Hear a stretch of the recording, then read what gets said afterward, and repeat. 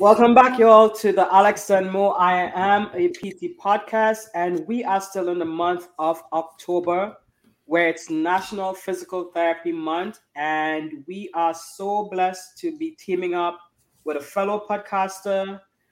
And he is also a professor, branded the Professor of Profit, Dr. F. Scott Field. Welcome to our podcast. Yeah, thanks for having me, you guys. I love what you're doing. I love anybody who's out there doing great things and trying to amplify, voices. I think that you guys are a prime example of those that we need to spotlight and get out there. So I'm very excited to collaborate with you on this and release it both on your podcast and on the Healthcare Education Transformation podcast too. So this will be a good conversation tonight for sure. But yeah, thanks for having me, you guys. I'm pumped to be here finally. Absolutely. We appreciate you taking the time to be with us. Obviously, we know you time is of essence, and we really do appreciate you taking the time to be with us this evening to talk about this topic, which I think we have hit on some previous episodes, probably not to the detail that we will get to it this evening, but nonetheless a very important topic. With where we are as a profession and where our future colleagues are starting off, and, whether they're starting off behind the eight ball or, there's many different takes on it. Kind of leading into this conversation was kind of interesting. I saw on Twitter today that I guess since, COVID started a couple years back, the healthcare profession has lost a ton of professionals, specifically in PT. And I don't know the sources. I didn't dig too deep into it, but allegedly there was about 22,000 therapists that left the profession. And that's physical therapists, among some other healthcare providers. So, it brings into question when we're losing therapists for whatever reason, burnout, stress, low pay, amongst other things. But then the new ones that were coming in, are they coming in equipped to be able to step in, not only from a clinical standpoint, but just from a financial standpoint? Can you make your ends meet with what we're being paid? I think when we had Allie last week, she said, Mo, and correct me if I'm wrong, in Pittsburgh, somebody's making about $50K, $60K if they're lucky, coming out of school. So yeah, it doesn't seem too promising. Yeah, I mean, debt to income ratio, right? That's kind of the number one thing. And like you were talking about, Alex, the stat from earlier today, 22,000, that's almost 1% of the profession, right? If we figure there's about 330,000 PTs in the nation, right? 22,000 puts us at pretty close to 1% there. That's scary. And I saw another stat earlier today that this is the third year in a row now that college admissions in general have gone down, right? So we're dealing with a lot there. There's a lot to unpack, and it's not as simple as saying, oh, it's too expensive nowadays, or, oh, it's the debt to income ratio, right? There's a lot of factors here, right? And we probably don't have enough time to cover them all, but we can talk about solutions. I think that's going to be one of our biggest things here today, right? Let's just start with a real quick overview of debt to income ratio, right? This is really fortuitous timing because I'm presenting up at ELC this weekend in Milwaukee on the student loan debt crisis. So I think it's good timing. I worry a little bit about, the profession, in that people are going to start saying, well, the debt to income ratio is too high. I'm graduating, making 100, maybe 100,000 at best. And my debt is 200,000 or 150, right? The newest stat from CSM last year was the average DPT student graduates with about $154,000 worth of student loan debt. That's average, right? So, okay, let's just say that debt to income ratio is bad and getting worse, right? Pittsburgh is a perfect example. They really have been getting hit hard the last couple of years on salaries. for whatever reason, it's a big city. There's a lot of people there to help fill jobs. So they feel like they can pay whatever they want and people will fill them. It's kind of like Austin. Austin's another good example, close to where I live here. They can lowball new grads because people want to live in Austin. It's a popular city to be in. So they come here and they say, all right, we'll pay you 55, 65,000 out of the gate. And it's like, okay, and people will take it because they're like, that's fine. I just want to live in Austin. I'll just work there and do that. Right. And again, it's partially our fault, right? We're lowballing ourselves by accepting positions like that. Right. But let's look at the bigger picture. I think physical therapy is still a great profession. When people come in, they ask me, hey, because of that debt to income ratio and all these issues going on and burnout and all this, is it still worth it to go into it? And I would argue it's just like any profession. It's just like any job. It's just like any major that you go into, right? It's whatever you make of it. So luckily for physical therapy, we have so many options available to us that we can make of it whatever we want, right? We know more than 94 to 96% of the population when it comes to musculoskeletal disorders, right? We can take that knowledge and turn it into ways to help people, right? Whether it just be one-on-one patient care, or maybe you're in a practice where you're seeing 2 or 3 at a time, right? Not ideal, but it happens. Throughout the day, maybe you see 10 to 20 patients a day. Maybe it's a little more, but hopefully not. But let's say you're seeing 10 to 20 a day. That's great. You are impacting the lives of 10 to 20 people every day. But what if we were to take our skill sets and things that we learned in graduate school, right? Like prioritizing, right? Systematizing, right? Learning how to study and learn and then teach and educate, right? If we took those things and we apply them to some form of model that helps not just a one-to-one patient we're treating that day, but one to many, now we're having a bigger impact, right? And when you're teaching one to many, there's a strong chance that you're going to be making a lot more money than just what you make on your salary. So I always kind of start with the preface of it's really what you make of it. And if you feel that you can just go in and clock out and be a 9-to-5 therapist, that's fine. That's your prerogative. But I don't think that's really enough. And I don't think that's practicing at the top of your license because there's so much more you can be doing, most of which will help bridge the salary gap that you're looking to get to if you do it. If you just implement, if you take the right steps to do more and to be more. And I'm not talking about working 8 hours a week here, right? I'm not talking about burning yourself out. I'm not talking about running yourself ragged into the ground here.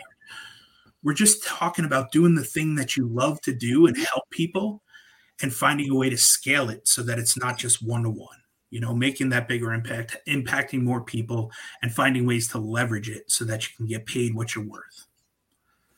So that's my box.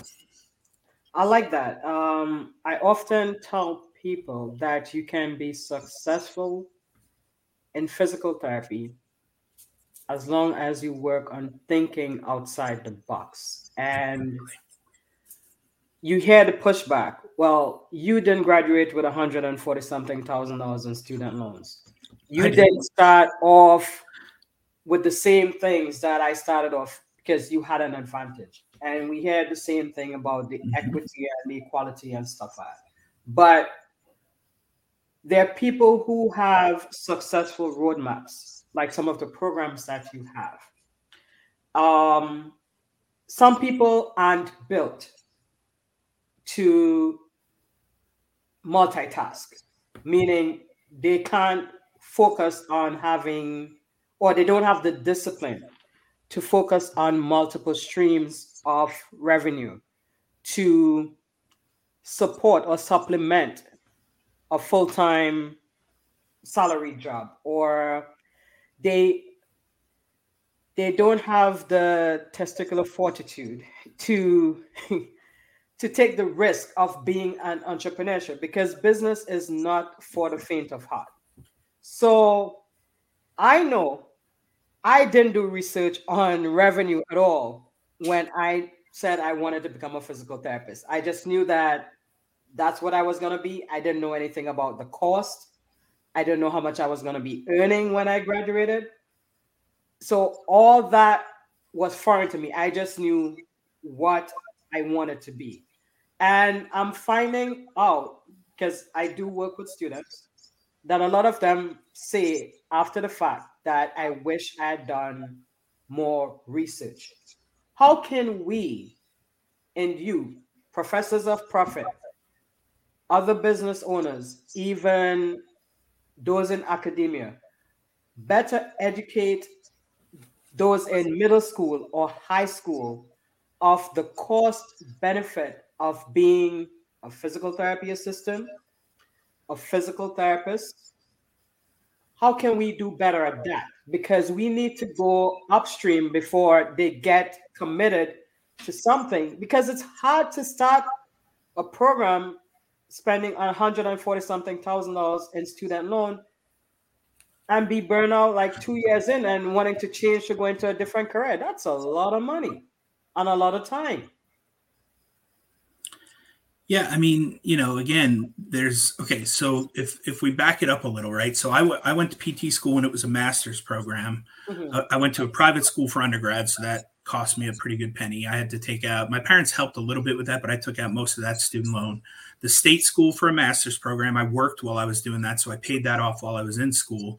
Then the transitional doctorate at a private school, and then the EDD at a private school as well. So I ended up with $140,000 worth of student loan debt, and 2 doctoral degrees to show for it. Neither of which I really wanted to use traditionally, but that's a whole nother story for another day, right? So the first step there is to realize that, okay, there's going to be some cost associated with it, right? We don't know. I mean, you may be better off. You may have benefits and wealthy parents who can pay for it, or maybe you have some scholarships, you fit into some really good niches that have good scholarships. Great. There's some cost associated with education. If you're choosing to go down that route, then yeah, you've got to do the research, right? But at the very end of the day, even if entrepreneurship is not your thing and you don't want to be a business owner, you don't want to start a side business, that's fine.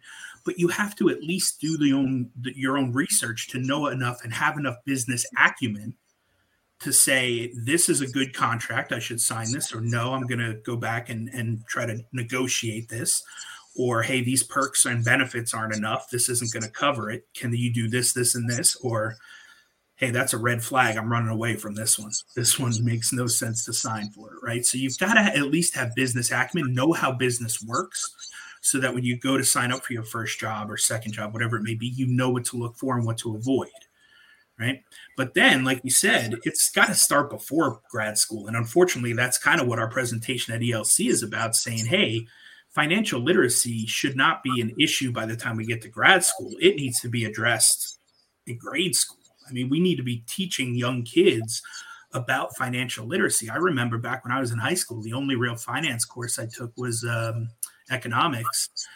And all we really learned was supply and demand and, natural resources and what things were worth and why, and trade, and that was really it, right? I should have been learning how to balance a checkbook. I should have been learning credit cards and interest rates. I should have been learning how to buy a house. All of these things that are like life skills. I feel like that would have been way more important than the supply and demand curve.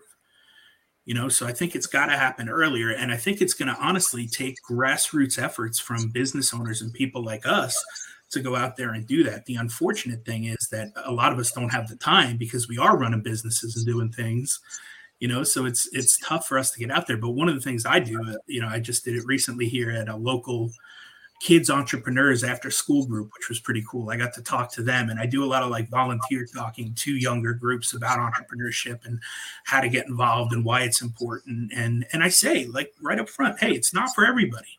Totally okay. But the more you know about it, the better prepared you'll be to make those decisions when it comes down to an ROI or a return on investment. And truth be told, I didn't think 140,000 and 2 doctoral degrees was worth it, and I'm in education now, right? I'm teaching now, right? However, the one thing I did learn through all my mentors and all the things I've learned is it doesn't matter as long as you leverage it. Doesn't matter the degrees, doesn't matter the license, just leverage it. And luckily, I've been able to do that, right? With some of the Professors of Profit programs, I've been able to kind of take my curriculum development from the EDD and help build courses online and help, other healthcare providers build courses.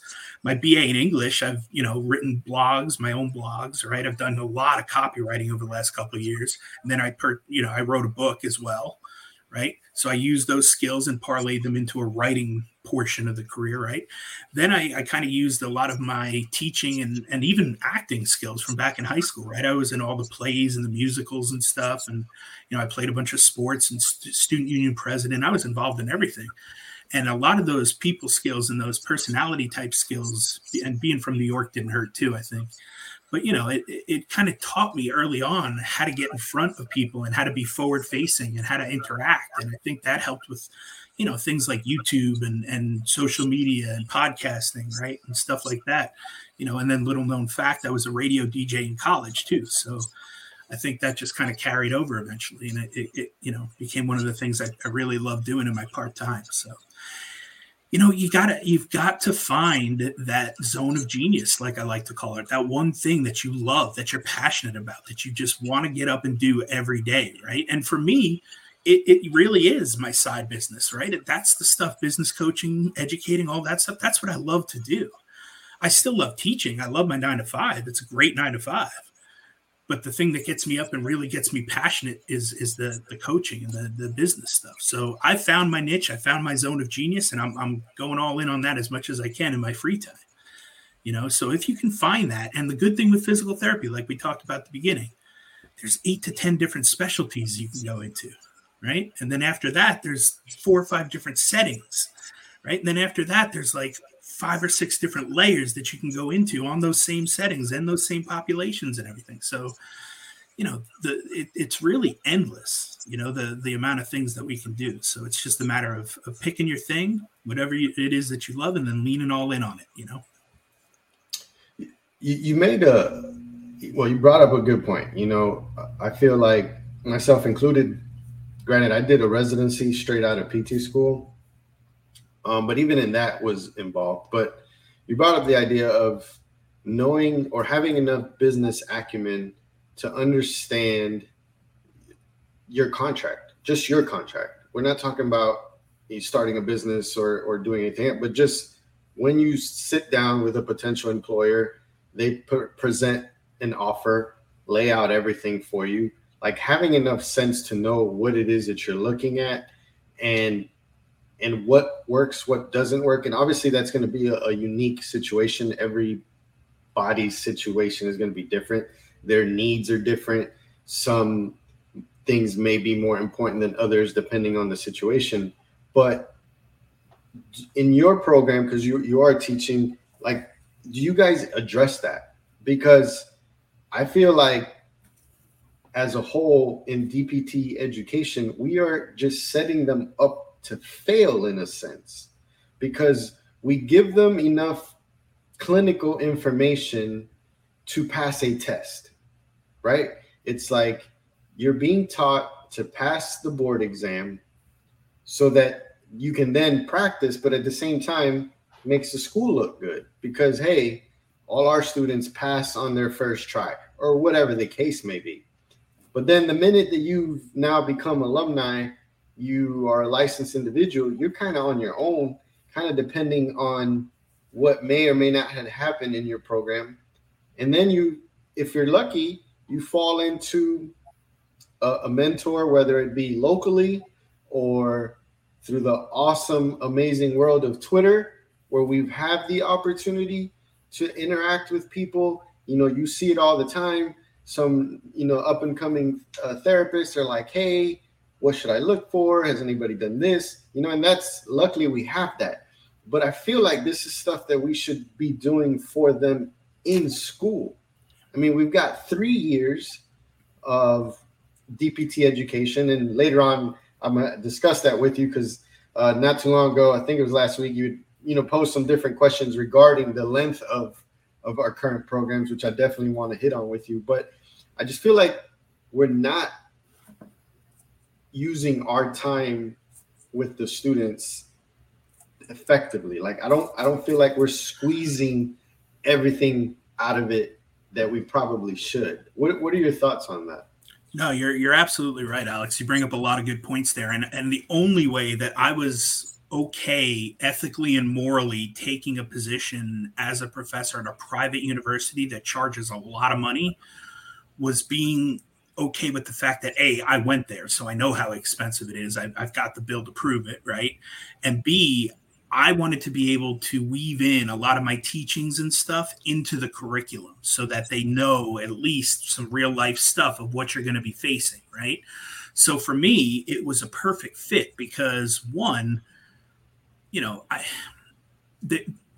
they're not lying when a program says there's just so much stuff to fit into that to teach them for the NPTE that we just don't have time to teach outside of that. It's very true. I'm seeing it firsthand. It is a lot of curriculum to shove into 2, 3, 4 years, whatever it may be. And, you know, I get that. You've got to pass the NPTE, right? But at the end of the day, I do feel like there has to be a good balance of NPTE stuff and then real world, real life stuff, right? It's that kind of that dichotomy, that separation between the ivory tower of academia and then clinical world, right? There's always that divide, and we're trying to bring it closer and closer together, especially with things like the HET podcast, right? So for me, I teach the business and admin course for my program, which is great because I can naturally weave that in now, right? But I also teach things like geriatrics, where I talk a lot about home health and SNF and, you know, things that I've done and have loved and what it really looks like, right? Hey, look, home health is a great option. You get paid very well. Your schedule's flexible. I loved it. It's a great setting.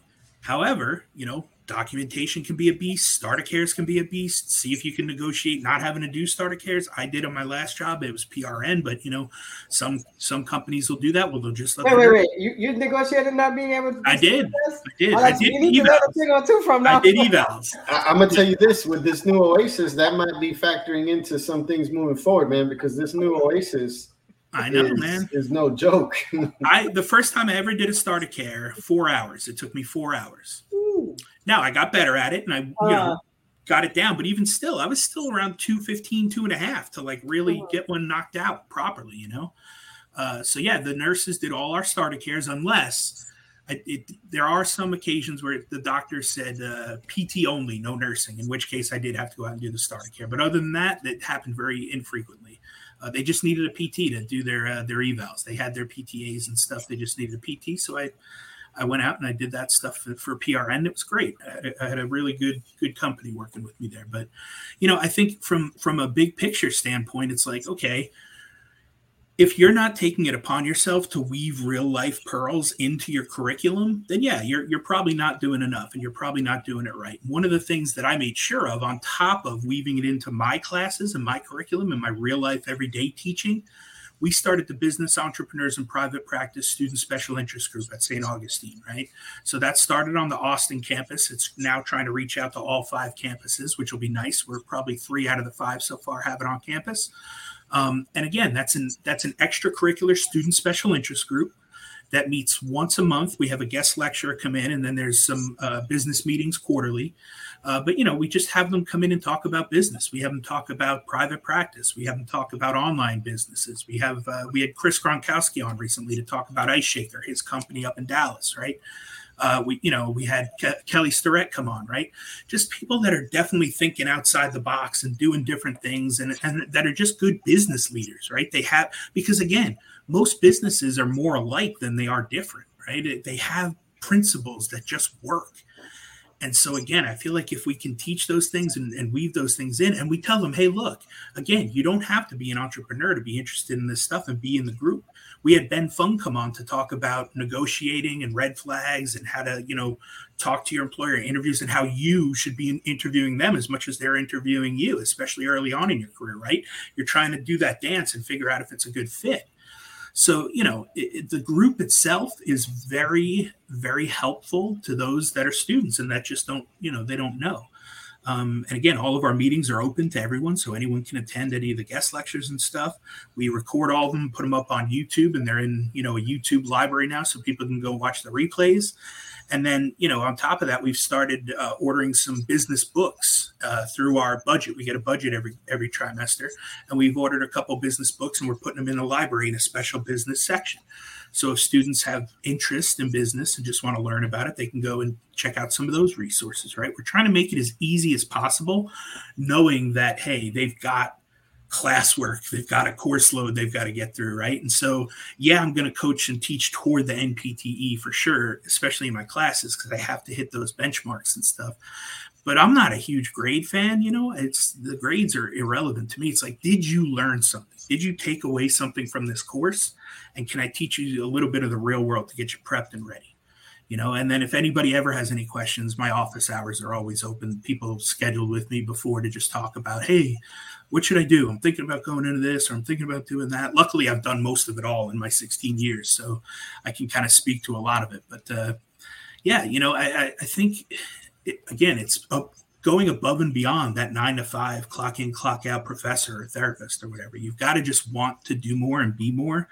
And again, like, I've had a great career. My business is doing well. So this is my way of giving back, like anything I can do to help, especially students. Like, hey man, I was there. I went through it. I've been there, done that, got the t-shirt. It's not fun. I get it. But once you get on the other side, to me, it's been totally worth it. And again, it's just because I feel like I've leveraged it very well and had really great mentors, which I wish was around when I graduated. None of that was around when I graduated PT school. Otherwise, my life would have been probably drastically different. But, we have it now. The internet's made the world a very small place, and the PT world especially is even smaller. It can all pretty much be found on Twitter nowadays. So, times are good, man. It's a good time to be alive. It's a good time to be a PT for sure. Yeah, most definitely. So, along with having the roadmap and talking about multiple revenue streams, you talked about podcasting for profits. And I'm sure this is something Alex is also interested in too, because we didn't really start this podcast to make money. We just wanted to create a platform, because we talk a lot, like on Twitter, we have our views. So we're like, look, let's just channel it and invite people and have like fireside discussions virtually. But I had someone ask me, how are you going to make money with podcasting? Isn't that going to consume a lot of your time that you're already running short on? But I'm realizing there is so much opportunities with YouTube channels, monetizing stuff, even with social media. You have business owners still arguing that using social media to promote or market your business doesn't make sense. I've heard business owners say that social media is the devil. And it is the cheapest form of marketing that has been available to me. Yeah. Yeah, we're in a good time. Yeah. So how do you convince people set in that mindset that, hey, you could do podcasting for profit, you can do Instagram to monetize, or Facebook? Because I definitely get a check every month from Facebook for Instagram and Facebook. Yeah, I mean, you may not be able to convince them, right? A lot of the older business folks are kind of set in their ways, and they do, they're very anti-social media. I get it, man. But like, if I can show metrics and just be like, hey, this is what I'm doing. Hey, here's the monetization that I'm coming up with, and I'm not that good at it. Like, I'm decent, but like, here, look, it works. Like, if you just do this, it'll work, and then it's up to them to like, it's a very internal conversation that they need to have and realize that, like, hey, are you just afraid of it because you don't know how it works and what's going on? Totally cool. That happens. We all get that way. Can you put your ego aside for a little bit and say, hey, maybe this does work and we should try it? If that's the case, again, you don't have to learn it all. You don't have to be good at it. You can outsource it. You can pay somebody to do it for you, right? But I do recommend, and this is what I've done with all of my side hustles and side gigs, is I've tried them. I've done them. I've gotten my feet wet. I've tested the waters to see, because even if I don't like it, I know enough at least to pick the person that I know to outsource to, because I know they know what they're talking about, right? So, SEO, for instance, right? That's not something I'm huge into. I know it matters, that it can help. It can, drive search engine stuff for sure. But not great at it. I think naturally it'll just come with blogging and stuff, right? I think that'll help with the, my website stuff, but I couldn't run an SEO campaign for myself. I know the things that are involved. I know I need backlinks. I know I need, plenty of blogs and keywords and all of this stuff. I don't know that I have the time, effort, or energy to do all that at a really high level, but I know a couple of people that I could ask, like, hey, I really need your services. This is what I'm focusing on for the next 6 months. Could you help me start getting this, SEO juice going? And I feel comfortable going to those 3 or 4 people because I know they're experts in it. I've seen their work. I know people they've worked with. I've done my research and vetted them. So I know at this point, a lot of them I call friends at this point, which is great. It's always good to have people that you are close with that can get the job done and get results for their people, right? So, yeah, I mean, the podcasting for profits thing, I talked about that at PPS last year and then at CSM early this year, and it's amazing, right? We started the HET podcast not to make money or anything. It was because we were generally curious. We had bumpy rides, Brandon and myself, going through grad school. And we just thought that a lot of things could have been done better. We just didn't know the answers because we weren't academicians. We weren't teaching at the time, So we had the experts on to talk about what they thought was broken and how they would go about fixing it. And that worked for a really long time. We're still going 6-7 seasons at this point, and we have fortunately been able to partner up with some really good sponsors that have, made the podcast profitable. And for next year, 2023, we have even bigger plans for expansion. I brought on a bunch of new co-hosts. So, it's going to be a really good time. And again, relatively profitable. Not to say that it was easy, not to say that it didn't take time. I didn't just wake up with a profitable podcast. That's not how it worked at all. But, if you put in the work and do the reps and it's something you're truly passionate about and you love to do, eventually it just kind of happens, right? You find good fits, your network grows, you kind of have people reach out to you, even say, hey, I'm really interested, do you do podcast sponsorship? I've had that a couple times now happen over the last couple of weeks. So it's nice to be in that position, but at the same time, it also needs to make sense for you and your audience too. It needs to be a good fit. Otherwise, you won't see us pitching purple mattresses anytime soon, I don't think. Even though everybody's got to sleep, and I know how important sleep is, it's just not really a great fit for our audience. We want something that they're going to be able to use and benefit from. So we try to keep our alignments straight with our sponsors, But I've got a YouTube link on the channel there. If you go to youtube.com/PT Educator, there's about an hour and a half talk on podcasting for profits. I believe it was from CSM last year. So I'll send you guys that link and Twitter there, and you can watch the many ways that you can monetize a podcast. That would be great, especially for students. It's hard to have a job while in PT school. Yeah. I see no reason why they can't do podcasting. Absolutely. I mean, a lot of us love to talk anyway, and we have valuable opinions. So, and YouTube, it's free. Yeah. Free. Instagram Live, it's free. I think it's Periscope on Twitter. So yeah, utilize these mediums to try to make money. I mean, Alex always talks about us being at the kiddie table. And tied to that is that a lot of us are so used to trading our time for money. We need to see a direct transaction. So it's so hard to think outside the box that, hey, if I do this or produce that episode, it's going to increase my networking and open me up to other possibilities and opportunities. And I don't know, maybe the more people they see being successful at it, it will start to sink in that it can be done. So I'm hoping so. Well, you bring up a really good point though, Mo, right? It doesn't happen overnight. You didn't wake up successful. Like you guys have been doing this for a little while, right? We've been doing it for a little while. It's literally 5 to 10 years of hard work, and then you become successful. And they say, oh, look at this lucky guy. He was overnight success. No, it was 10 years of hard work. Then an opportunity came, and because of the hard work, we were able to pounce on that opportunity at the right time and take it on, ready to go.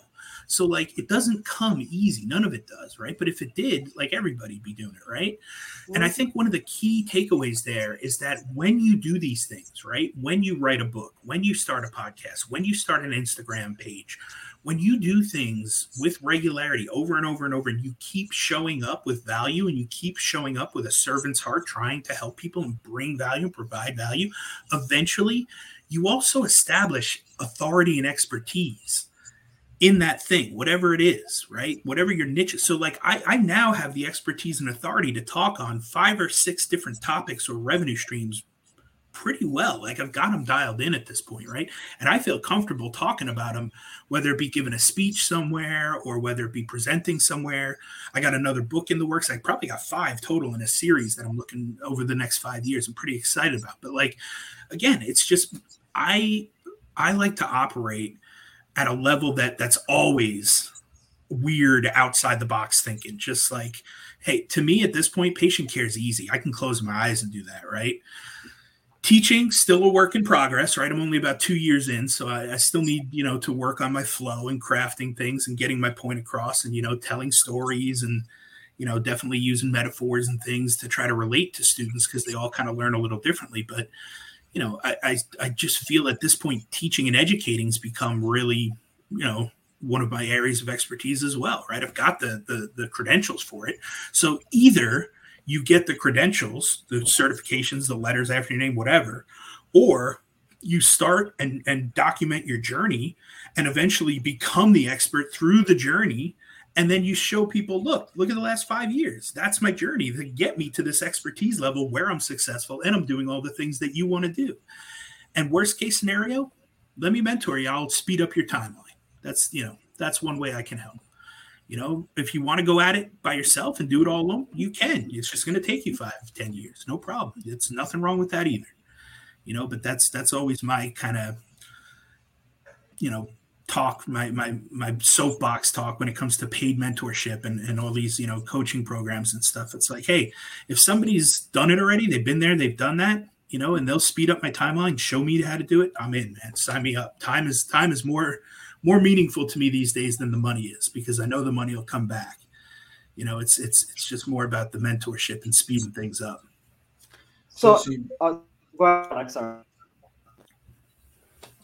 You bring up the mentorship, right? So I'm a firm believer that in order for you as an individual to value something that somebody else may have or may be offering, you got to have skin in the game. Right? If you don't have any skin in the game, you're just not going to value it.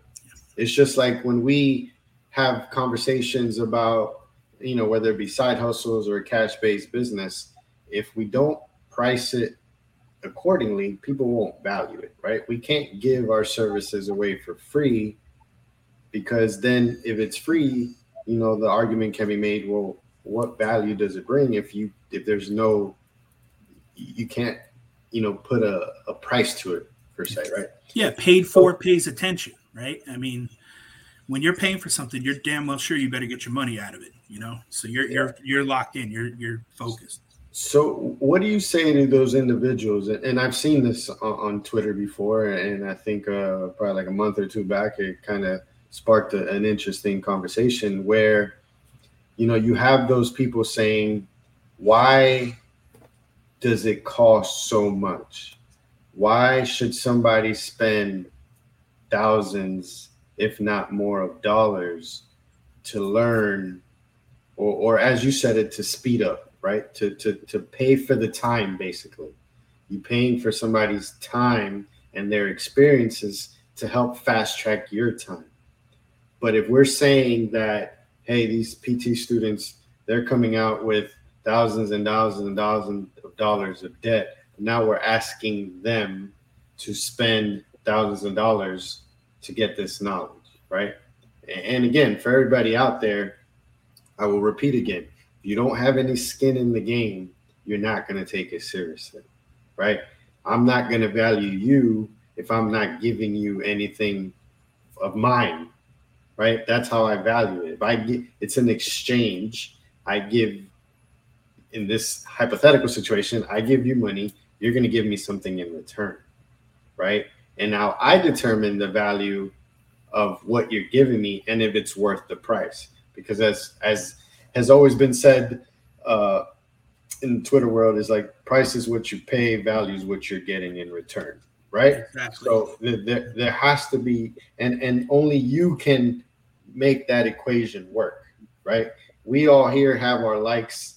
The finer things that we like and the things that we will spend money on. Everybody does. Everybody has those one or more than one things that they like to spend money on. And somebody else may look at it and say, and you're crazy for spending X amount of dollars on that thing.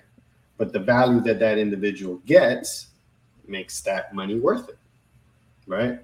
So, but what do you say to those people that are saying these students are coming out, they've had all this money, like where are they getting this money from, or why should they spend thousands? Yeah. Well, I think, the big thing is it's perceived value, right? Again, the price is irrelevant, right? To me, it's like, hey, either, the price that I'm going to offer for whatever this is going to bring you the thing that you need, right? Which is the perceived value. Like, yeah, I need that. So if you're able to give that to me or figure out a way for me to get that, then it's worth the value, right? So in my mind, the case then becomes, yeah, okay, are we going to speed up your timeline, right? Or better yet, can I give to you? Can I get you to a point? Can I give you the deliverables that will get you the transformation that you're looking for? Can I get you from point A to point B, right? And point A is usually, for me and my clients, it's usually like either new grad or, somebody who's been in it for a couple of years but is already burning out or is, super stressed and concerned about their high student loan rates, right? Well, okay, if let's say you're in $140,000 worth of student loan debt, right? Like I was. And you have a plan set out to pay that off over 20 years, paying $150 a month for those 20 years. And then on the 20th year, they forgive whatever's left and you have to give, pay taxes on the forgiveness amount, right? Like you earned it, like salary. That's very much in line with the repay, right? The revised pays you earn plan. Okay. Well, what if I could give you the transformation that would turn you from new grad, burned out physical therapist to new grad physical therapist who is in a new job that's less demanding, maybe not making as much, but is happy, right? And has a side business that's bringing in enough money that, let's just say the ROI is 5X, right? So let's say my program is, I don't know, $1,000. And I'm able to show you the steps to take to start a business that makes you $5,000 in your first month, right? That's a little more than $1,000 a week, which can be done very easily in a lot of different ways. Well, is that 5X return on your investment in yourself worth it? I would argue that it probably is, because once I've then paid off that $5,000, or that $1,000 investment with the $5,000, well, now everything else is gravy. That's all profit after that, right? And I did that very much so with Facebook ads, right? When I was first starting my mobile practice, I thought I could run Facebook ads. I did it. I was not successful with it. And I was like, oh, man, this sucks. So I, probably burnt through about $1,500 worth of Facebook ads before I realized this isn't working. So then I took a course, right? I paid $5,000 to a Facebook ad specialist to show me the right way to do Facebook ads. And after that, I got 3 new patients on the first time I ran a Facebook ad. Those 3 new patients had a approximate plan of care worth $1,800 cash pay out of pocket, right? So that's $5,400 right there, right off the bat, right? And all I did was invest in a $5,000 course. So now the first week, I have 3 patients that are starting with me. Those 3 patients pay for the course and a little bit of profit. And then every new patient those Facebook ads bring in is all profit again, right? So again, I was cool with investing in myself to learn more about these courses and learn how to do these Facebook ads, And so again, I'm not great at it, but I'm good enough now where I know what to look for and when to outsource. And so again, I'm a huge believer in investing in myself. Every investment I've ever made in myself has always panned out. I've never made an investment in myself and thought, oh man, that was such a huge loss. Either I took something huge from it and implemented it and did better with it, or I learned, it was like, well, I was doing this wrong. I got to do this now. Or, that's not what I expected it to be. I have to do something else. Investing in yourself has got to be one of the best investments out there. Honestly, it's the only way you're going to get to where you want to go. Now, it's easy for us three to say that because we have that mindset. But a lot of people suffer from imposter syndrome. And if they don't believe that they are worth that investment, they're not going to invest in themselves. Yeah. And discipline and consistency is required to be successful in any business venture. And people give up because they want that instant overnight success. Yeah. We've been doing this 6 years in. I mean, well, business-wise or more or longer. And there are ups and downs, but we keep going. Yeah, go ahead, Alex. Well, I was just going to say, to kind of piggyback that, I mean, we continue to go, we go up and down, we go, and as you mentioned, even an investment that is deemed a bad investment, there's a lesson to be learned from it, right? So in truly, it is not a bad investment because you still gain something from it.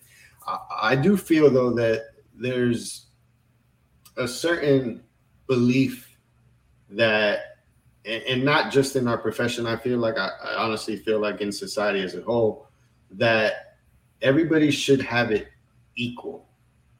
That we should all be given the same information, regardless of the fact that Mo may have worked harder for that information or longer for that information, that I've worked harder and longer, that you've worked, right? So it's almost like, hey, you guys did the work. Cool, let me get that. The thing is, we could give people the information. Scott is giving them the information. Yep. You're giving the information. I'm giving them the information. They get that tons of information on YouTube, Facebook, Twitter, Instagram, TikTok, whatever. But it's all about application. It's all about the commitment to do it. And that's why so many people don't get ahead, because they fail at doing. There's a saying that I heard recently. If I can use my experience and learn from it, I'm wise. If I can use the experience of someone else and learn from it, I am blessed. But the person who doesn't learn from their own experience or someone else's experience is a damn fool. Yeah. And we have a lot of fools walking around here. Well, we've got fools, and we've got people, again, just my opinion, there's no work ethic. There's no work ethic, right? Because again, like we discussed before, we said before, if you put skin in the game, you're going to naturally, more often than not, going to work a little bit harder, right? I've spent, and it doesn't have to be financial.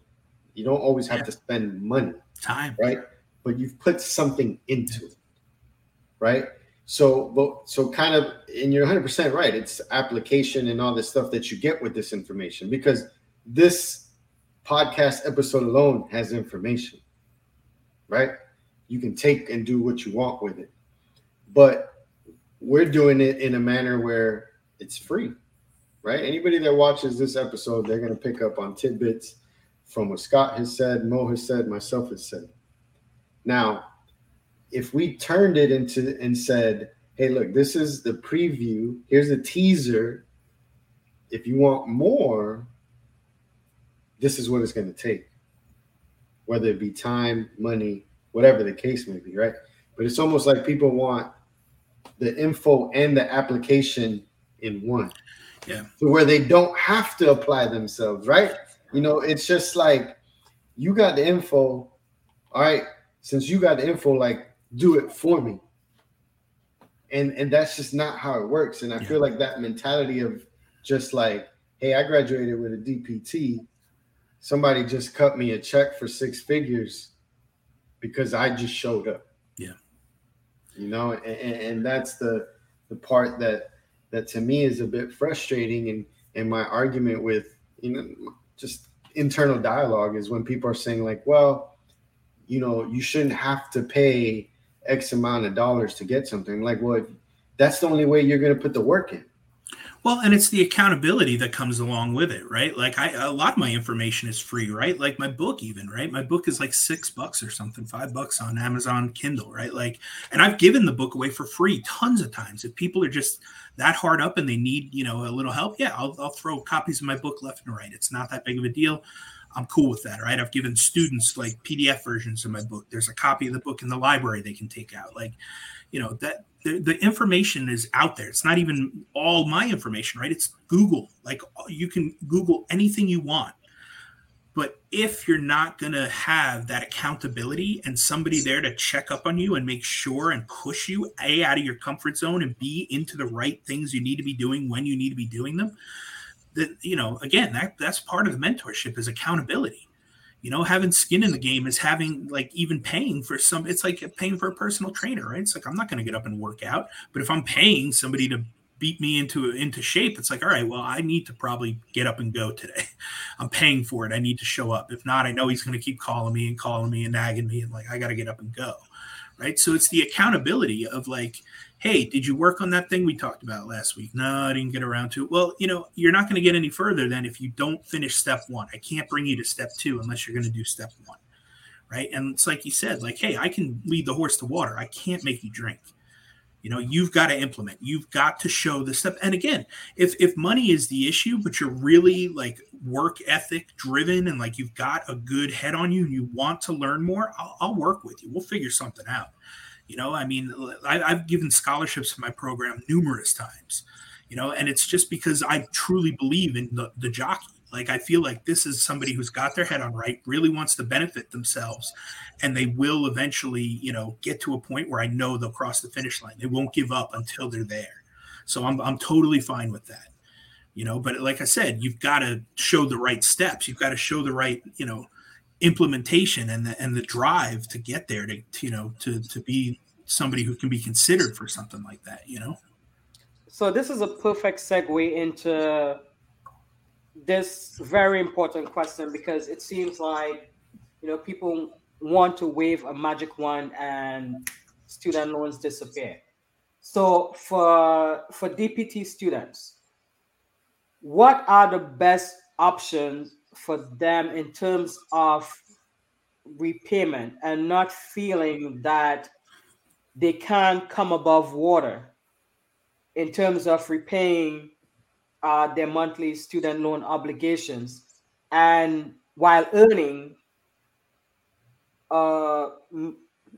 average salary and wanting to purchase a house, wanting to take trips, getting married, having kids? What are the solutions? Yeah, Give us like 5-10 solutions. Yeah. The life decisions are being affected by these student loans, right? We talked about that in our ELC presentation, right? So like, yeah, houses, family, cars, big purchases, like life decisions are being affected. So the first step, the one thing you have to do is talk to a certified financial planner who specializes in student loans, because there's 8 to 10 different ways to pay back your student loans. Every one of them is different for every person. There's going to be an individual plan that works for you specifically and your goals and what you're trying to accomplish and when you're trying to accomplish them, right? So, for me, I use Chris Varela at Varela Financial. You guys can look him up. He's been great. He specifically focuses on DPT student loan repayment. And essentially, like I said, originally I was on the straight up plan, which would have had me at $1,700 a month. I switched over to the income driven repayment plan, which dropped me down to about $700 a month. And then eventually I was able to get with Chris, and he showed me for what I'm planning to do. The revised pay as you earn plan is what made the most sense, because I was trying to just take money from my businesses and throw it at big chunks, to knock it down as quick as possible and be done with it. Well, he's like, that could work for sure, but like, that's what banks want you to do. They want you to repay all your money as quick as possible, right? And so he said, why not take the difference in the $700 a month and the $150 a month or so and invest it into something else that's going to make you more money over the 20 years.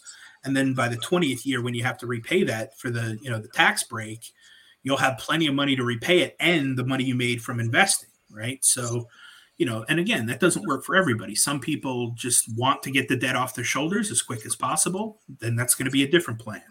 Right. Some people want to do it in 10 to 15 years and have a reasonable payment. That's a different plan. So it's going to be very individual and different for everyone, which is why, again, I recommend going to a good certified financial planner, but one that knows about the student loan repayments. That's the first thing. Then the second thing, again, most of the time is start a business. I mean, and I'm not just saying that because I'm an entrepreneur and a business owner. I'm saying that because you get taxed differently than if you're just making money as an employer, right? Or employee, I should say, right? You by owning a business, there's a lot of things you can write off for your business that help decrease your overall salary and help you get taxed at a lower level, right? So like, things like printer paper, new computer, I bought a massage table for my mobile therapy business, right? And like all these things that you're buying for the business can be write-offs, tax write-offs, and again, this isn't certified financial planning here. I'm not a CPA, but I recommend getting with a good local, business CPA, a small business CPA to do your accounting and taxes, but they'll walk you through all the things that you can write off. And the better ones will show you more and more and more things that you can incorporate into your business to help with write-offs. Like you can use your house apparently up to 3 or 4 times a year as a business meeting place. If you're hosting like masterminds or courses or things like that. I had never thought about that, but now I might, right? I might start having the masterminds and stuff here at my house. You can pay yourself as if you're renting out the house for the mastermind event, and that becomes like a write-off. So it's like, awesome. Did not know about that, right? Eventually, when I start amassing some rental properties like we're trying to do, we could use one of the rental properties as, a house essentially to host one of these, mastermind events or something. So, that's something that I'm looking into now as well. There's so many options out there available. But again, if you start a business, even if you're just making, 5 to 10 grand extra a year doing this little, hobby, as long as you can stay profitable, take that extra chunk of money and do with it whatever you will. But, investing, it's probably a smart idea, but then take the tax breaks and the benefits from the business, and help apply that to offset your salary,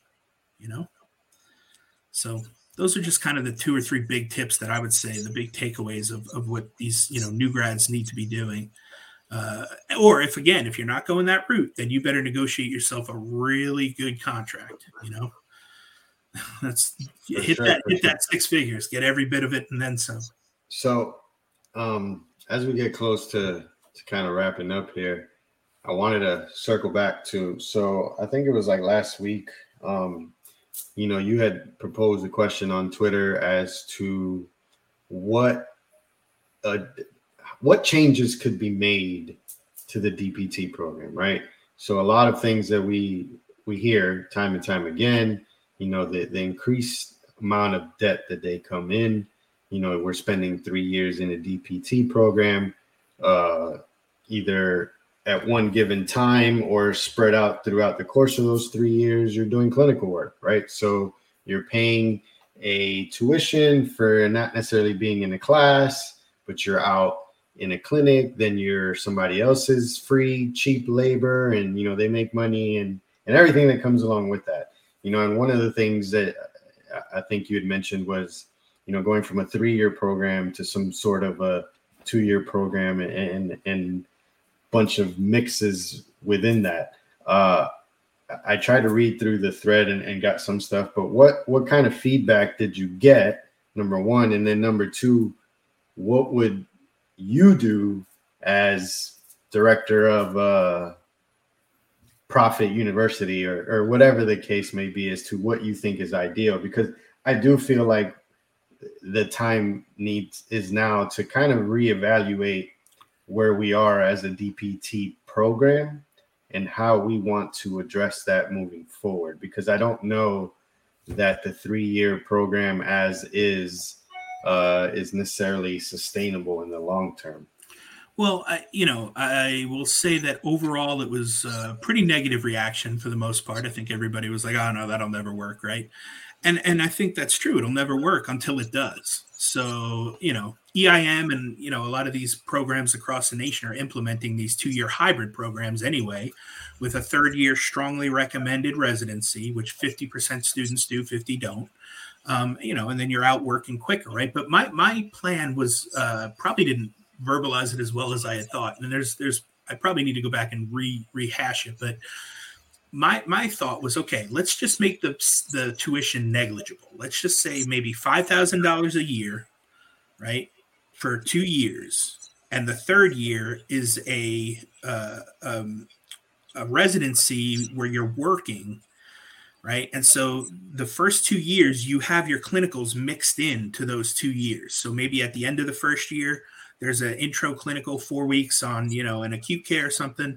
Then maybe halfway through the second year, there's a 6-week clinical. And then maybe at the end of the third year, or second year again, there's another 8-week or 12-week clinical, right?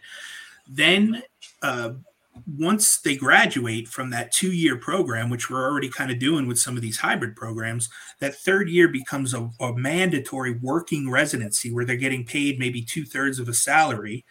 And, they're getting also hands-on clinical work, working towards a specialty that they want to be in maybe, or try at least, right? And then at that point, the university then would have the clinic on campus, or the clinics on campus, to do, what they needed to. And the patient revenue generated from these residencies would help pay for the tuition and stuff, right? So that was my initial thought. And I think one of the arguments was like, oh, well, we're asking them to do a third year residency and they don't even know what they want to do yet. Well, I would hope after the 2 years, they kind of had an idea, right? But even if not, let's say they do the third year residency and they culminate in, let's say, an OCS, and they're like, nah, I didn't really like that. Ortho's not my thing. I think I want to do sports. Well, guess what? When they graduate and they're making money or so, right? Again, the hope was that almost like the Army, the first 2 years or so would be owed back to the university. So they'd work in the university system to where they could go through maybe a second residency if they wanted, or just work in a setting within the university, again, making money back for the university through patient care. And then they sit for the SCS at the end of that fourth year, or whatever, until they maybe found a specialty that they liked, right? You'd still be there in the university system, so you could try a couple different things, But again, like, these are just ideas. These are things that I think we definitely need to start talking about. I feel like it would be probably best for like a Graham session or something, like, hey, what's the new model? What's working? What's not? The hybrids seem to be helping out. Yeah, it's 2 years. It's a little quicker. But then again, the program I work in is a flex program, right? So it's 4 years. It's stretched out longer for people that are working full time or have a family to take care of or whatever, right? So it's stretched out to a fourth year, which is another totally different model. And is it working? I don't know. We'll see. Yet to be determined. But I think overall there's a bunch of different ways to get this done, and we need to start having the conversation. Like you said, Alex, now's the time, better than ever. Post-COVID, we're all in a fog. We're coming out, like, new ideas are getting thrown around. Technology showing us that, we can do Zooms and figure things out. I think now is a great time to start, tearing things down and trying other things, and I think if I had, my way with it, I think that PT schools should be freestanding universities, their own little thing where they can control the tuition. They can control the curriculum. They probably obviously still have to go through CAPT standards and all that. But I don't think we should necessarily have to have a tie with, a state university or a private university. Just have it be its own freestanding thing, and from there, they should be able to then govern the way they do things and how that kind of looks to them and what's successful. Well, you mentioned Graham sessions, and at the last Graham session, at a fireside conversation, another business owner brought up this idea, and personally, I thought it made a lot of sense. Now, with nursing, you could start off being a CNA, get certified, make money. Then you go to school, again, earn an LPN, make money, which is sort of equivalent to the PTA. But then from LPN, you could go again, not necessarily having to spend hundreds of thousands of dollars, because you can get the RN degree at some community college and you become a registered nurse, earning more money. So, should we create a track in physical therapy that can allow a tech to go to a PTA to go to a PT? And if you want to do that specialty stuff like be a nurse practitioner and make more money, we do something like that. I honestly believe if we consider that and incorporate it, it would help with controlling the cost of obtaining that degree. Yeah, I mean, at that rate, they want to come to it further. Yeah, you'd have exit ramps, right? You could get off whenever you wanted, stop your education whenever you wanted. Time-wise, you could come back in and continue your education whenever you wanted, at your own speed. I think it's a good idea. It's a viable option. We just, again, you got to make sure that, at some point you're keeping your clinical skills up, right? So working helps with that for sure. And then it all does have to be kind of within a window. I think maybe a 5 to 10 year window where all the courses still matter and make sense, because some of it does build on each other as you're going up that ladder. So, I'm open to it. I think it's a viable option. I like the idea, but I think a lot of it kind of comes down to CAPTI and a lot of its governing bodies and ideas, which, as we're seeing, a lot of them seem to be very arbitrary. Like the 50% terminal degrees to teach at a DPT program, like that just seems very arbitrary to me. Because there's a lot of things that you just can't take into account. Like there could be a really great teacher and educator who's a DPT who's better than a PhD at teaching, right? At actually getting the info across and learning, right? But because the PhD has the terminal degree, they're given, a foot up, or, the PhD might be amazing at research, but not a really great educator and teacher. So, it depends on what you're valuing there and why.